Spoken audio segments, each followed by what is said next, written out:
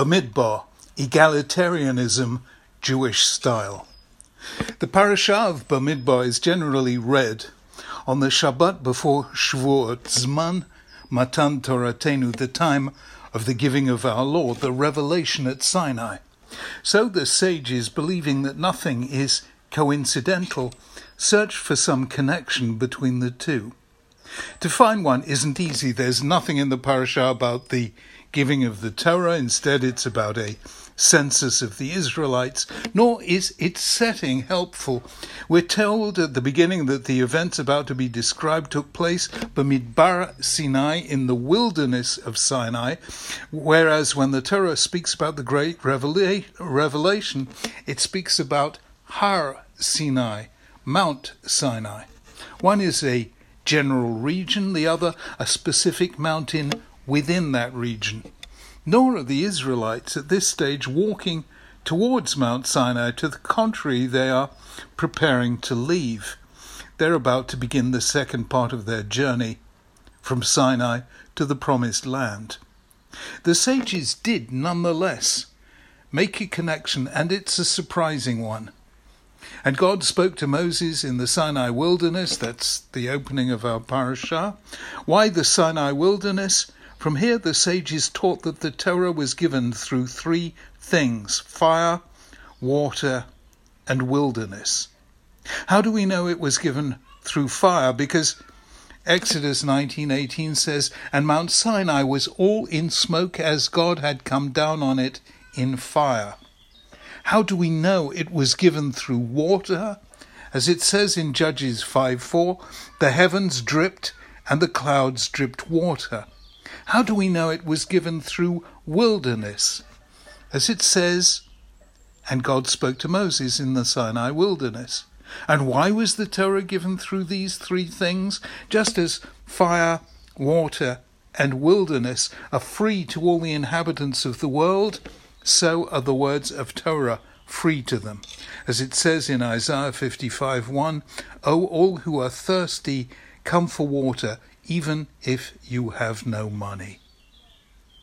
So the Midrash takes three words associated with Sinai: fire, that was blazing on the mountain just before the revelation; water, based on a phrase in the Song of Deborah; and wilderness, as at the beginning of our parasha, and also in Exodus 19 verses 1 and 2. And it connects them by saying that they are free to all the inhabitants of the world. Now, this is not the association most of us would make. Fire is associated with heat, warmth, energy. Water is associated with quenching thirst and making things grow.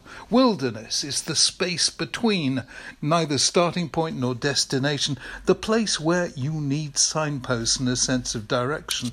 All three would therefore make good metaphors for the Torah. It warms, it energizes, it satisfies spiritual thirst, it gives direction. Yet that is not the approach taken by the sages. What mattered to them is that all three are free.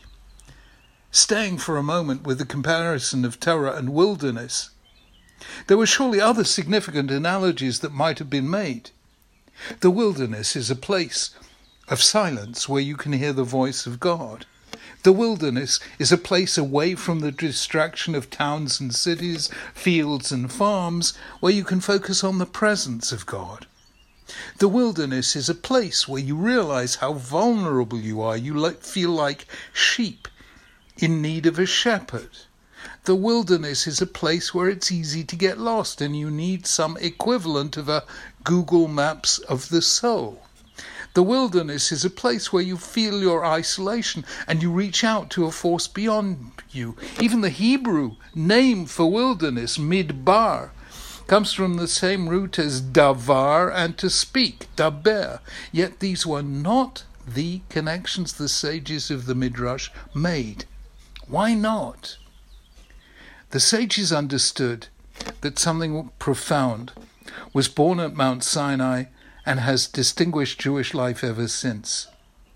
It was the democratization of knowledge.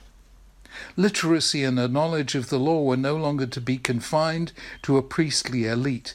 For the first time in history, everyone was to have access to knowledge, education, literacy. Torah tzivolanu Moshe morasha kilat Yaakov, says Devarim. The law that Moses gave us is the possession of the assembly of Jacob, the whole assembly, not a privileged group within it. The symbol of this was the revelation at Mount Sinai, the only time in history when God revealed himself not to a prophet or a demigod, but to an entire people who 3 times signaled their consent to the commands and the covenant. In the penultimate command that Moses gave the people, known as Hakhel, he instructed at the end of every 7 years in the year for cancelling debts during the Festival of Tabernacles, when all Israel come to appear before the Lord your God at the place he will choose, you shall read this law before them in their hearing. Assemble the people, men, women, and children, and the foreigners residing in your towns, so that they can listen and learn to fear the Lord your God and follow carefully all the words of this law. Their children who do not know this law must hear it and learn to fear the Lord your God as long as you live in the land you are crossing the Jordan to possess. Again, note, the whole people, not an elite or a subset within it. Then there's the famous verse of Isaiah, V'chol banaich limudei Hashem, all your children shall be learned of the Lord, and great shall be the peace of your children. All of your children, not the brightest or the best or the most affluent. This was and remains the unique feature of the Torah as the written constitution of the Jewish people. Everyone is expected not merely to keep the law, but to know it. Jews became a nation of constitutional lawyers. There were 2 further key moments in the history of this development. The first was when Ezra and Nehemiah gathered the people after the Babylonian exile to the Water Gate in Jerusalem on Rosh Hashanah and read the Torah to them, placing Levites throughout the crowd to explain to the people what was being said and what it meant. A defining moment in Jewish history that took the form not of a battle but of a massive adult education program. Ezra and Nehemiah realized that the most significant battles in ensuring the Jewish future were cultural, not military. This was one of the most transformative insights in history. The second was the extraordinary creation in the 1st century of the world's first system of universal compulsory education. Here is how the Talmud describes the process, culminating in the work of Joshua ben Gamla, a high priest in the last days of the Second Temple. Truly the name of that man is to be blessed, namely Joshua ben Gamla, for but for him the Torah would have been forgotten from Israel. For at first, if a child had a father, his father taught him, but if he had no father, he didn't learn at all. Then they made an ordinance that the teachers of children should be appointed in Jerusalem. Even so, however, if a child had a father, the father would take him to Jerusalem and have him taught there, but if not, he wouldn't go there to learn. They therefore ordained that teachers should be appointed in each prefecture and that boys should enter school at the age of 16 or 17. They did so. But if the teacher punished them, they used to rebel and leave school. So eventually Joshua ben Gamla came and ordained that teachers of young children should be appointed in each district and each town, and that children should enter school at the age of 6 or 7. Universal compulsory education didn't exist in England, at that time the world's leading imperial power, until 1870, a difference of 18 centuries.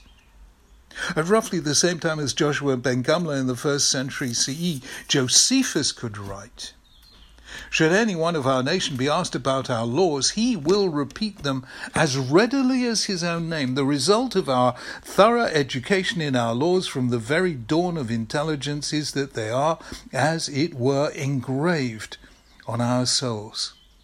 Well, we now understand the connection the sages made between the wilderness and the giving of the Torah.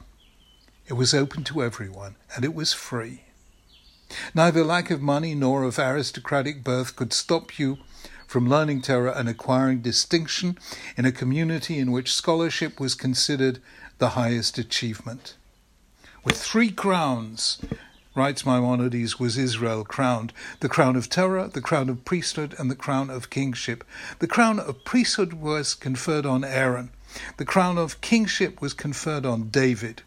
But the crown of Torah is for all Israel.